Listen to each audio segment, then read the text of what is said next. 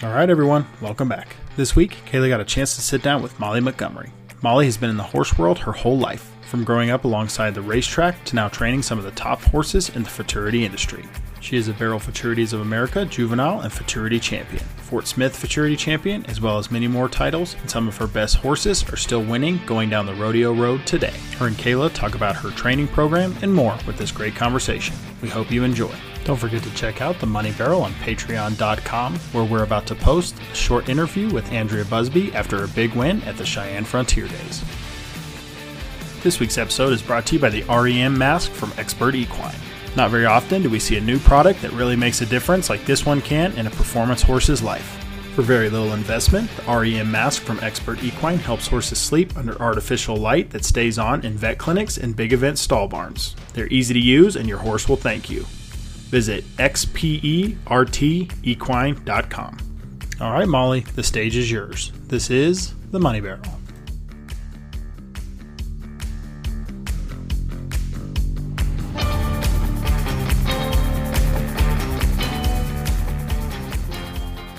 This is a conversation I've wanted to have for a long time. We are getting the chance to talk to Molli Montgomery tonight. And if anybody knows my horse Stella, I got her from Molli as a 2-year-old. So this is actually a conversation I've been really excited to have since I've actually got to ride behind you and everything. How's it been going down there in Texas? Oh, it's pretty warm. It's pretty warm down here. We're in the middle of summer, so it's a lot of early mornings and dusty days. I think that's probably an understatement on the heat. What are you doing to manage while you're riding down there? Do you ride at night or do you just get up at, 2 in the morning? How do you handle that? Well, I'm kind of a night owl, but Bryn, my stepdaughter, who helps me, she's not. She's kind of a morning person, which is fine. And that kind of forces me to get it all done in the morning, which is great because then I kind of have the rest of the day to do all the things that I don't usually get done. But so we just kind of get up early in the morning, and Bryn and I have a schedule. She saddles and unsaddles and washes horses, and she just keeps a steady stream of horses coming to me, just bringing them out, handing them to me, and I'm getting on another one. She takes that one, unsaddles. So we have our routine, and we're pretty strict about it. You got your system down. What time do you try to get done riding in the morning? We're usually done by 1:30. It's getting pretty warm by then, and I just hate to a certain point, those horses and you need to be acclimated to it, to me, because you're going to take them to shows and have to run them during the day. True. So to me, they need to be sort of acclimated to that type of weather. But, we try to be done by about 1:30. So, every now and then we might go maybe 30 minutes longer, or we might get done earlier. But to put the time in, we're going till then usually, and we start about 6 or 6:30. And how many horses do you guys roll through in a day? We're riding anywhere between 14 and 16. And, that's anywhere from barely broke or breaking, barely broke to finished horses. Oh. So, we're going through all different sets. I usually try to push my 2-year-olds or younger horses off till a little bit later, just so it's a little bit warmer, so they won't be as frisky. Right? That's funny. Well, before we get kind of more into your current program, let's just kind of go back to the beginning and tell us a little bit about your background and how you grew up. Well, and, I've said it several times, but I don't know. It's just something that I've always loved. And I laugh because, other kids want to go to Disney World and all that. And I don't know. I was always pretty serious. I was a pretty serious kid about the things that I wanted to do and my horses and things that I wanted to accomplish. And I think I don't know if it really stems from the fact that my mom and dad trained racehorses, because that's a pretty serious endeavor. And so if you've ever been involved in any type of horse racing, especially, I mean, any kind of horse racing, but we had thoroughbreds. And so you're on a pretty strict program. But, I mean, I was pretty serious about horses from just a very young age. I mean, I remember one time my mom we went to Disney World because back when they used to have senior trips. Well, the school went on a senior trip, and my mom and I, of course, was an awesome opportunity to go to Disney World. Well, I was miserable the whole time because I wanted to be at home riding. I mean, what kind of kid was I? I was not normal. That's so funny. Do you go on vacations now at all, or basically no? No. I mean, like I say I don't go on vacations, which I really don't. But every now and then I'll take a day off here at the house. But I'm still here. So I'm not sure if it's technically a day off or a vacation. But I just kind of worry about things, and it's almost like not worth leaving. And I mean, every now and then my husband and they'll force me, but it's every few years. But I try to take days off, but I'm still here. So I feel like my safety blanket is that I'm still here. Yeah. Because I worry about, I kind of worry about all of our horses, not just mine, but Joe and Kirby, we all train out of the same barn, and my husband has his rope horses, and, so we've got a bunch of horses around here, and it just kind of makes me nervous leaving, because what if something happens and I'm not here? Yeah. It's almost more work to leave than, like you said, it's worth it sometimes. It's almost more stressful to leave than it is to just not take it's, to me, not a vacation if you're still worried about it and thinking about it. So when did you get into the barrel racing side? Like, what made you go that route instead of staying in the racehorse side of things? I mean, I of course, always loved the racehorse side of it. And, I mean, I galloped racehorses. And, I mean, but I was just always kind of drawn to the barrel racing, it was before they had 4Ds though. We had a little back then. To me, it was a little different. We had, like, they call them play days now, but we were serious about it. I mean, and it was tough. It was almost like Little Britches rodeos, and we'd have one, like, we had a little association. I'm not sure if anybody remembers, but it was like Tri-County and all these, and it was all around the state, these little associations, and then we'd all go to the state finals and compete as a team, so to speak. Okay. And then that team would win state or whatever. It's sort of like high school, but it was sort of like, to me, the beginnings of like YRA or AJRA or something. But I mean, kind of everybody did it, even people in high school that really didn't ride that much. They still came to the horse shows. And I mean, we'd get there at 8 o'clock in the morning, and we wouldn't leave till daylight the next day, because all the kids would run during the day and then the adults would run at night. Okay.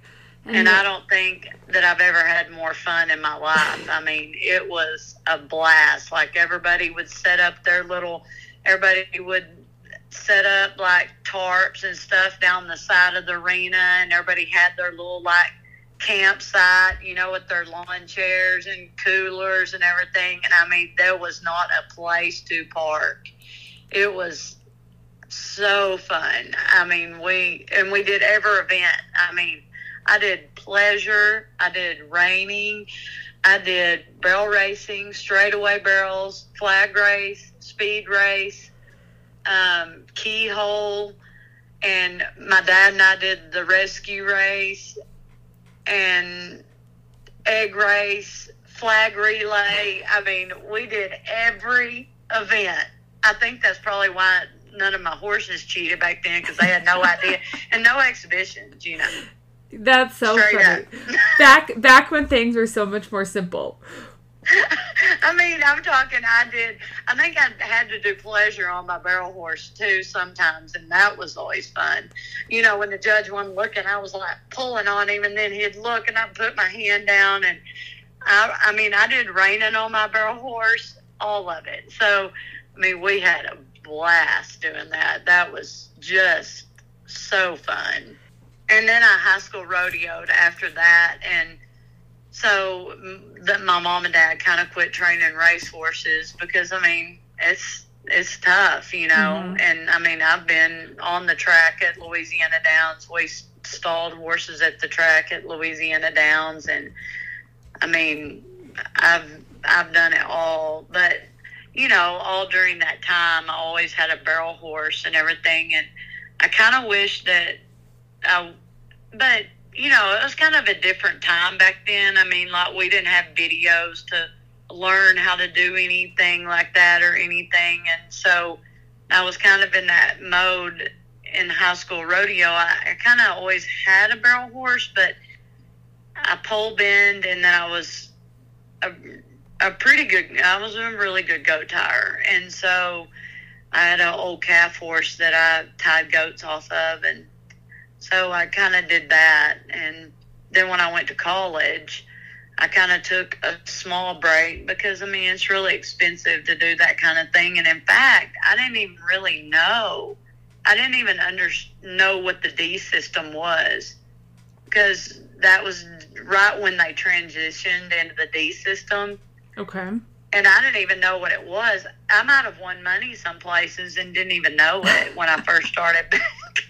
They were like, well, this girl's never going to get her money, so they probably just kept it. Oh, that's funny.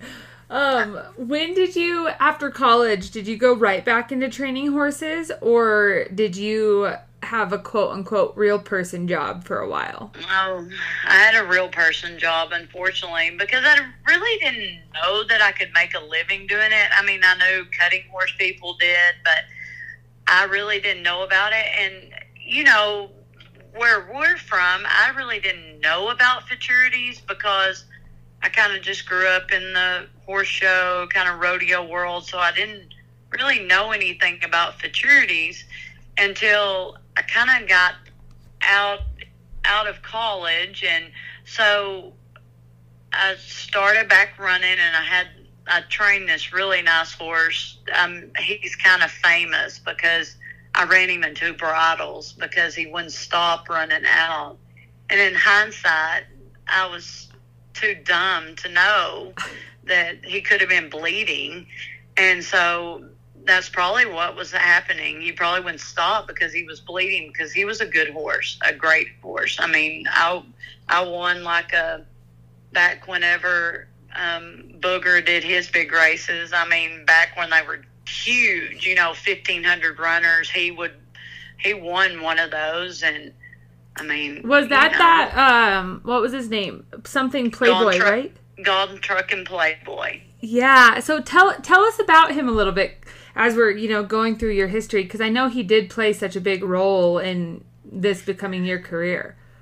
Well, and I always say, my gosh, every horse was easy to train after that horse, because I just didn't know any better. You just live and learn. And I'd been looking on Barrel Horse World. That was back, when Barrel Horse World, I mean, it's still big, but that was, kind of the source for everything. And I had been looking up 1D horses breeding and things like that. And he was a cow run cross. He was Bygone Truckin', who was Tiny's dad. Tiny, out of her own daughter, Tiny's gay. I don't know why I can't think exactly how he's bred. And then he was out of a Docalina Freckles Playboy mare. And when I got him, I mean, he was 5, and I paid $950 for him. And he was 5, and they said that he had been ridden, had 30 days as a 3-year-old or something. Well, that probably means 2 rides. and when I got him, he legit knew nothing. And he was so he was just, looking back now, he was scared.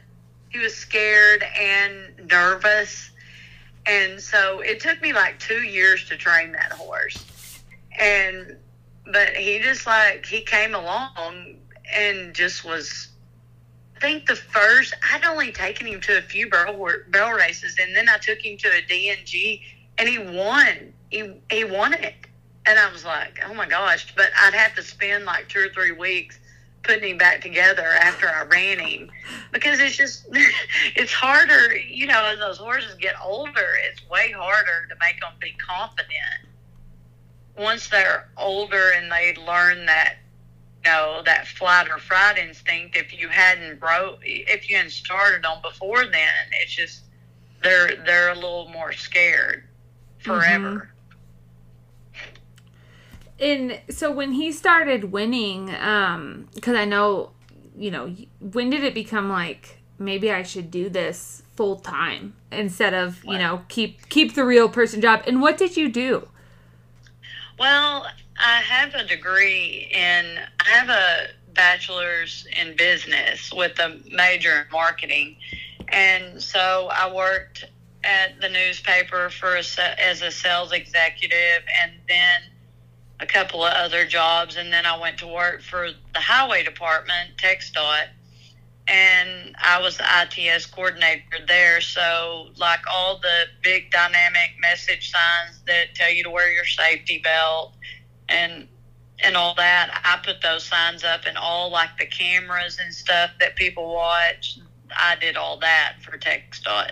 So, and I love that. I love that job, but my passion and my heart just, I just love horses. And so in that time, I met Joe, which is Jolene Montgomery, which mm-hmm. is my brother's wife, And Joe worked for Judd, and for Judd Lettle, and I met Joe, and she was kind of just starting out at that time at Judd's.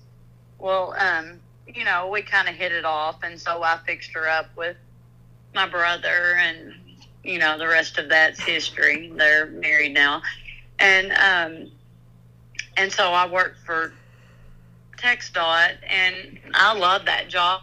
I always had a horse or two on the side that I rode for people, Mm-hmm. And so I would I just work all day and then come home, and I would ride 5 or 6 horses at night. Well, that's kind of burning the candle at both ends. And so after I just loved it, and so it kind of opened the door to, but I had always ridden and trained barrel horses and things, but I'd never really thought I could do it for a living. And so then whenever I moved home, well, Joe encouraged me. She was like, if you're ever going to do it, now's the time. And so I just took a leap of faith, kind of jumped in. And to me, Futurities weren't as big, around 12 years ago. Mm-hmm. They've always been big, but to me, it's huge now.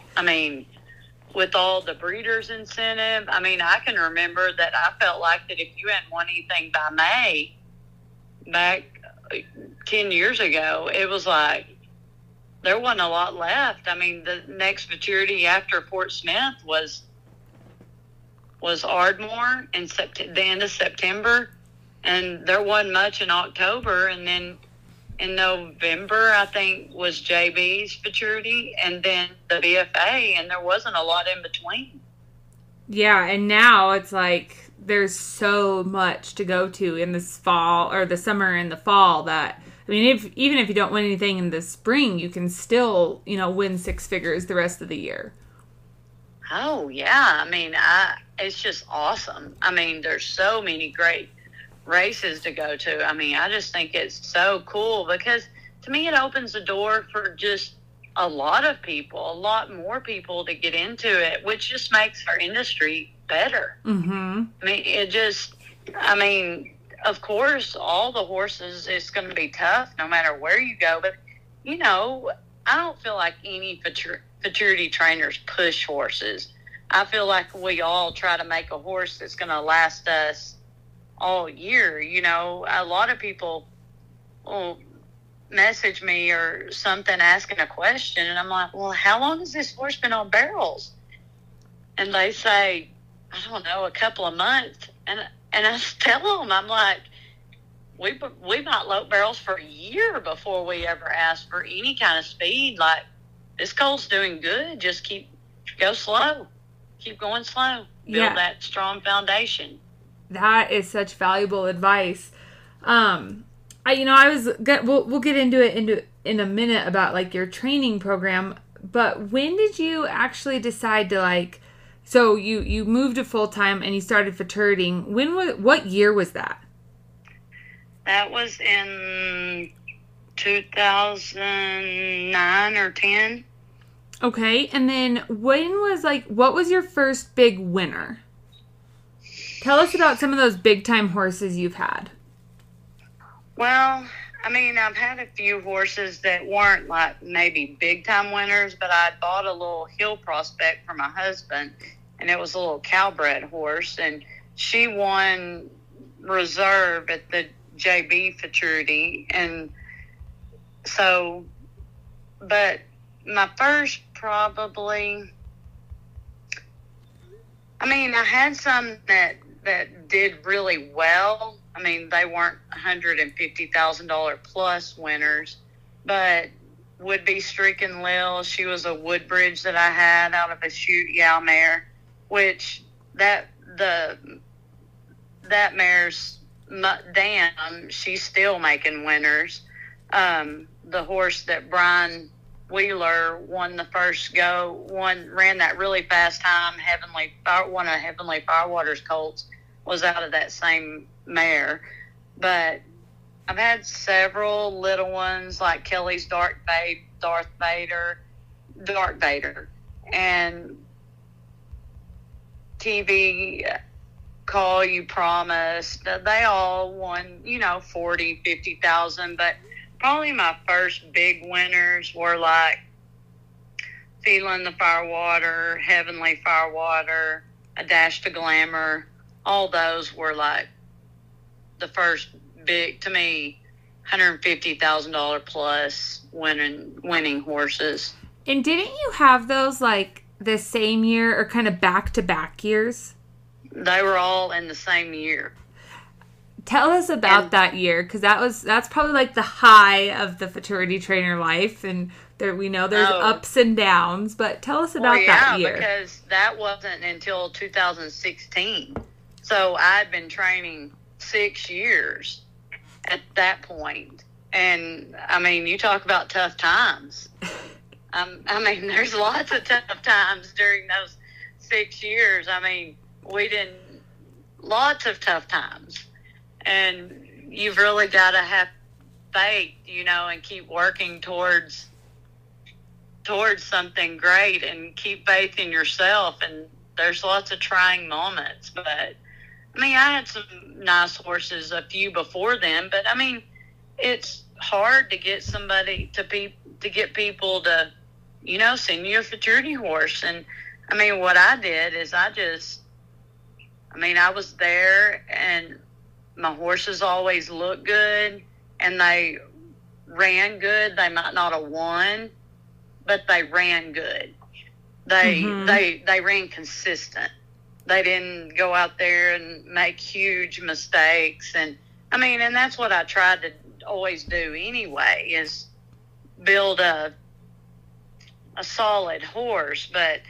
And then other trainers kind of noticed me. I started they just noticed that I could ride and my horses look good. And so, just like now, if somebody calls me and I don't have room, well, I'll refer them to somebody else, And so that's what I did, is a lot of trainers referred extra horses to me to ride, and that's kind of how I got started, and then breaking some colts and things like that. I think that's such a, interesting aspect of our industry, because it really is, it's a small world. So, I mean, like you said, one person might be turning down business, but if you have a good relationship and you've kind of proven yourself and they see your horses, then, like, they're giving you business. Like, it really all does kind of work together, and that's why, relationships are so important. Oh, yeah. I mean, I think that that's so important. And, I mean, it's even though it's a big industry, it's small. Mm-hmm. And so, I mean, that's what I try to tell people is it's important. To me, it's an ultimate compliment to your reputation whenever buyers and sellers are both willing to give you money for a horse or whatever, and then the buyer knows that you're not going to let the horse go until they have the money or you have the money, and vice versa. Yep. And that to me makes me feel good that people trust you. I mean, we aren't future predictors, but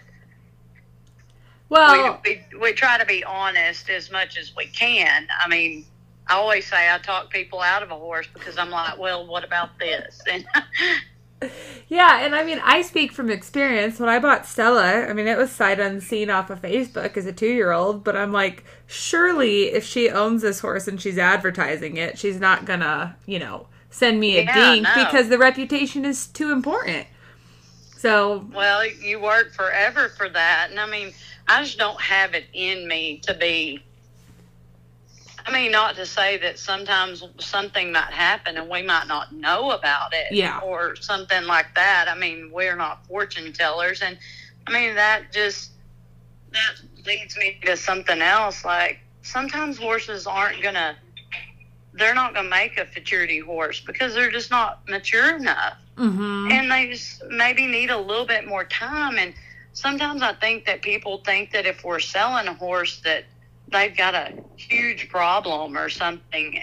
And I'm like, that's not always the case. Sometimes Bug Beeler bought that little black Dash to Fame mare that I had. And, I mean, she's done so well on that mare. And I didn't win a lot on that mare, but she just wasn't confident during her futurity year. Yeah. Not like she is now. Do you keep them a lot after their futurity year, or do you pretty much move them at the end of the year? No, I never get to keep one. Yeah. I'd love to keep a couple of the good ones that I've had, but I've never been able to keep one. I mean, I was able to ride Legs Gone Wild and Making You Famous for a little while after they were 5, but other than that, I've not been able to keep anything. Well, and I think it'd be fun. It would be fun, and it goes to show what your training does, because, like, we still see Bud the Stud winning today, and, Legs Gone Wild winning, and, a lot of these horses that you've trained are still winning today.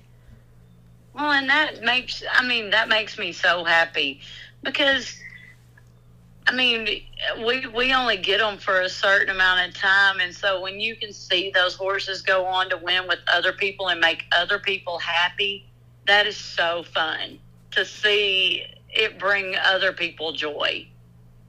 Right, and it's like, that's one of those things that I think it's funny when people are like, oh, they're just trying to move the horse, and it's like, no, I'd rather it win more after it leaves me than with me. Yes. Like, I mean, there's nothing that makes your reputation better than people to go on and be successful with them. And I want to help. I mean, I think everybody knows that I'll do whatever to help somebody because I love to see. I mean, we poured everything into those horses. We poured our blood, sweat, and tears into those horses. So we love to see them go on and win. Like, my mom still watches your videos, and because she loves seeing her do good. Yeah, and I love it. I mean, I think that's so cool, and it's a really cool thing. The one positive about social media, because I'm friends with your mom on Facebook, and now the breeders of Stella, and it's it's a really cool thing.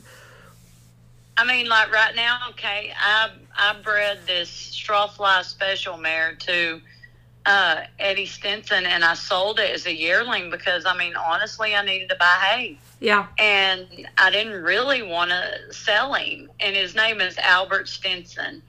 And a guy bought him, and then he sold him to Kay Young. And Zach just tagged me, like he called me, and she ran a really fast time at Glenrose, like at a race at Glenrose, and then she placed third or second, I can't remember, at Santo out of like 300 heads. So it's fun to see those horses that, I mean, I didn't have any part in his success besides breeding him, but still, it's fun to still see that. And I mean, I still watch your videos, and I think it's fun to see those horses go on and win. I don't know, because you have a, I don't know, to me, if you love it, you love to see them go on and win, and you just kind of have a vested interest in that horse's success. Totally agree. And I mean, that's what I try to do too, is I always try to give credit to like the breeders. Like anytime I do, I mean, I talk to Callie that bred TR Heavens Illuminated all the time. And because they're kind of, to me, the unsung heroes. They're the ones that put these great mixes together and pull embryos and do all this stuff, and then we're the ones that get our picture in the magazine and things like that, and they don't hardly, to me, get any credit, not the credit that they deserve.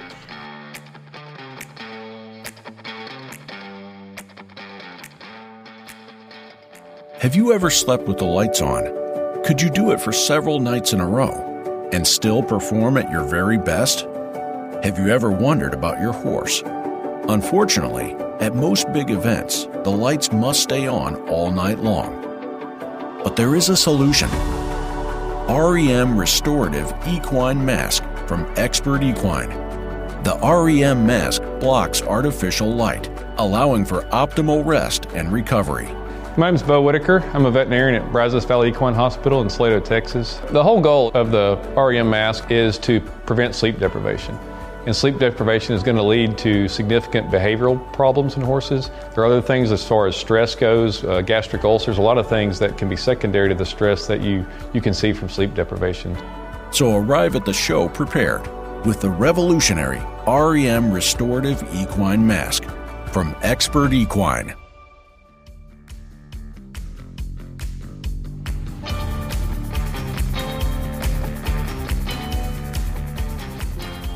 And I agree. I mean, that's part of the reason that we started the podcast, because we've had breeders on and stuff, because obviously we want the winning jockeys, but like you said, there's so many people. You've been on the end of it. You're the breeder, and then you sell them because costs come up, but like there's so many people that go into the success of a horse that when it happens, like everybody is celebrating and wanting to watch, and it's just a really cool thing. Right, and I love keeping those people involved, because it's like, it fills up your emotional tank where you feel proud. And, like Callie sent me a picture the other day of a check that she got from Ruby Buckle when I got reserve on Cyrus at Ruby Buckle, and she sent me a picture of the check and said, thank you, to me and Cyrus or whatever. And it's just fun to be able to share in that winning with somebody. And so it's just, I don't know, to me it's those relationships that you build and things, and it's fun to share that with other people. Absolutely.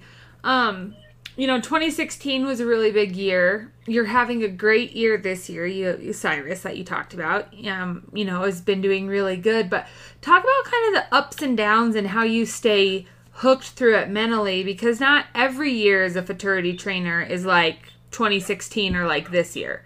I mean, there's some years that, I know, top trainers are like, none of my horses are working good. Like, I'm staying home this week. Yeah, or they get hurt or whatever. And I mean, it's it's always hard whenever you aren't winning, or because you start to question everything. But I always try to like listen to podcasts and try to read like lots of self-help books and things like that. And I think that and then my husband and my family, they always keep your spirits up. But you have to just keep your mind in the game that it's coming. You just got to keep building, and I just keep working towards, just like with my horses, I try to just keep laying that solid foundation and knowing that next good horse is coming up. That just takes time. And I think sometimes that's what a lot of times people have a hard time with is, and maybe not a hard time, but you have to just have lots of self-talk and lots of dedication that it'll come, but sometimes it's just not fast enough. Right? Patience. But I've been thinking about that because I listen to all kinds of books and all podcasts and everything. And I think the main thing, everything that I've learned is that hard times build the most character. And so if you don't have those hard times, you're not ever gonna get to where you need to be, in my opinion. And that's what makes it all worth it, is when you have those hard times, it makes it all worth it. Yeah, I mean, that's the truth. What's that saying? Like, hard times build strong men make right. easy times make weak men. Strong men, right. Yeah. And that it's so true. And sometimes every now and then, you'll get to feeling sorry for yourself and be like, well, I wish I had this, and I wish I had been born into a rich family or whatever. And everybody has their hard times, whether you were born into it or not or whatever. But, I mean, everybody has their own journey, and you can't compare yourself to other people because they're not even on the same journey you are. And I have to remind myself that. That's really good advice. Really good advice. Because, like, I can't compare myself to Cassie. I can't, because she's not even, or Ashley or Joe. Everybody's had their own journey, whether their parents gave them the opportunity to have whatever in their life, more experience with this or that, or had different horses. I mean, everybody has a different experience, and so you just have to compare yourself to the growth that you've had. And, I mean, Joe and I were laughing about that the other day because I was like, oh, my gosh, I look back, and I didn't know anything. I'm like, oh, ignorance was bliss, because you really thought you knew something. And I look back now, and I'm like, I didn't know anything. And I was really cocky. I thought I really did. And now I look back, and I'm like, oh, I didn't know anything. But you just grow. You just learn more and more every year. Yeah, exactly. I know, that's funny. I think even more so now, I'm like, I don't know if it's less confidence because I realize how much I don't know. But I had a lot more confidence when I thought I knew what I was doing. And now I'm like, no, I have no idea. Well, there was a meme, my friend Deanna sent it to me. It was a meme that, it was funny because it was like, said all this advice. It was, this person was telling this other person all this advice, and then, but at the end you say, but I don't know. And that's code for, in case I ruin your life. I fixed it with that little statement, because that's what I say all the time. I'm like, this is what I would do, and blah, blah, this, and I'm real powerful about it. And then at the end, I'm like, but I don't know. But I don't know. Because I always say that's the ultimate, to me, that's the ultimate sign of experience, is whenever you're able to admit that you don't know, or weakness. You know, you're set back and you're like, I don't know. Because to me, that's whenever, like you said, you realize when you get to that point how much you really don't know. Yeah, exactly. Even though you know a lot, you're like, but I remember when I really didn't know a lot.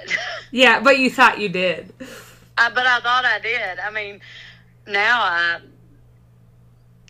it's just little things like how to treat fungus and on horses and things like that, how to get them over sickness, and just little things like horses tying up, horses bleeding, and what works for me might not work for somebody else, but it's just the experience that I've had. And so I love reading other people's things, and I love doing research, because I feel like that you learn a lot that way by other people's experiences. And that's what I tell people. People say they want to go be a horse trainer, and I'm like, well, then you need to be as dedicated to it as you are about going to college or something like that.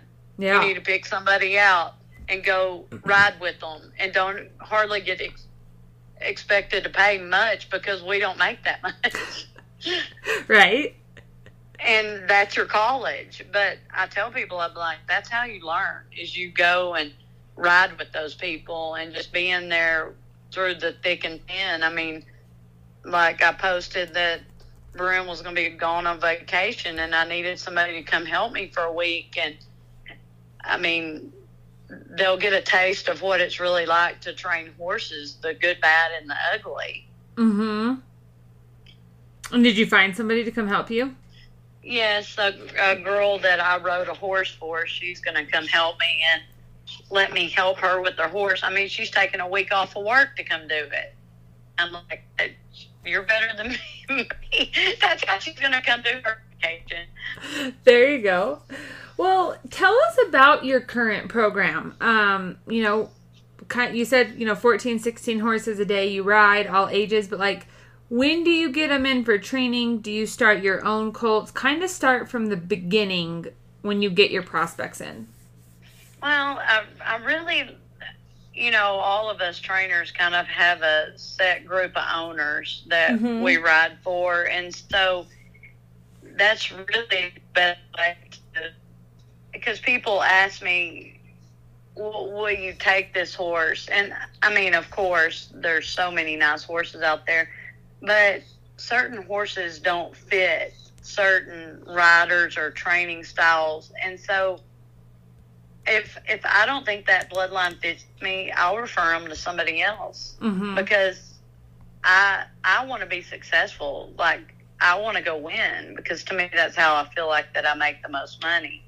And so I always tell people to go to that trainer and be like, what do you want to ride? I'll buy you what you want to ride. And so I really like to get my horses in as 2-year-olds, and I really like to break them myself and do all that myself. I mean, even if I don't, maybe just somebody else put a few rides on them, but I really like to know that colt really, really well. I mean, a lot of my horses that I've had a lot of good success on, I was basically the main person that did all of that. And I don't know why it just worked that way.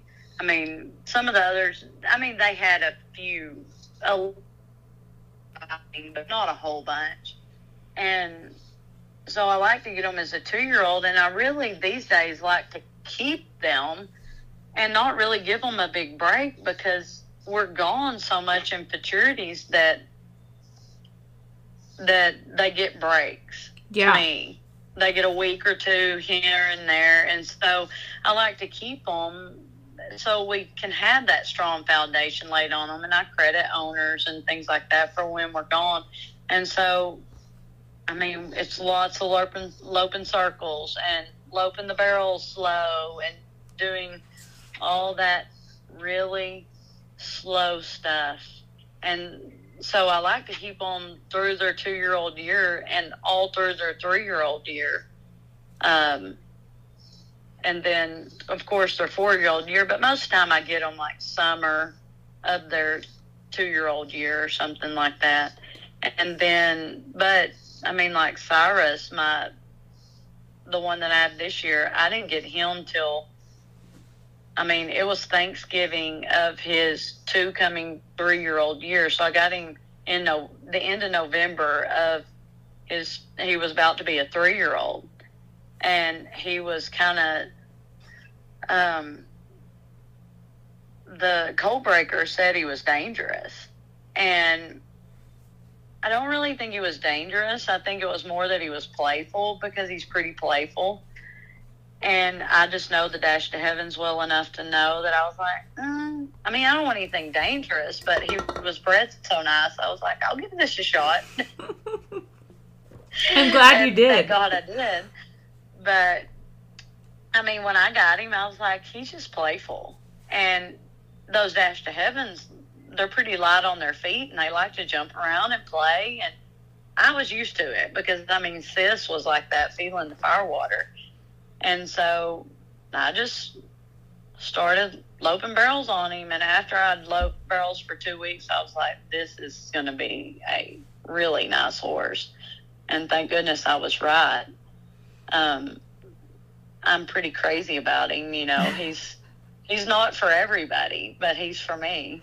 I mean, I think that's like so important, like you said, you know, and unless you ride a lot, it might be hard to find that. But like, just because it doesn't fit you doesn't mean it's going to it won't fit somebody else. But you knew enough about that, you know, type of breeding to be able to make that into a winning horse. But if you would have, you know, got after him every time he jumped around, like, you probably would have taken away all of his try, and he wouldn't have turned out to be anything. Oh, absolutely. Because I think that, I mean, that's part of what makes him what he is if I would have beat him down for that all the time, I mean, I don't think I could have ridden him through it, even if I would have tried to control it. But I think I would have knocked his confidence down so much it would have scared him, because he's pretty bold. But there's a fine line there between bold and scared. Mm-hmm. And I think that it would have made him more scared, and then I wouldn't have ever been able to get what I've got out of him. And I don't know. I mean, of course, all my good horses, I allow them to get away with murder.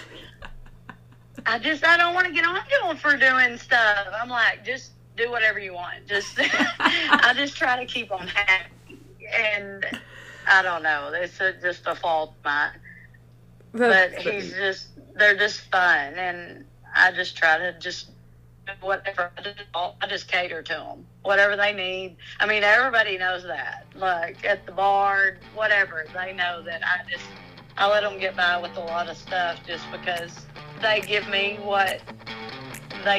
everything that they have in that arena. So I'm gonna give them everything that I have outside the arena.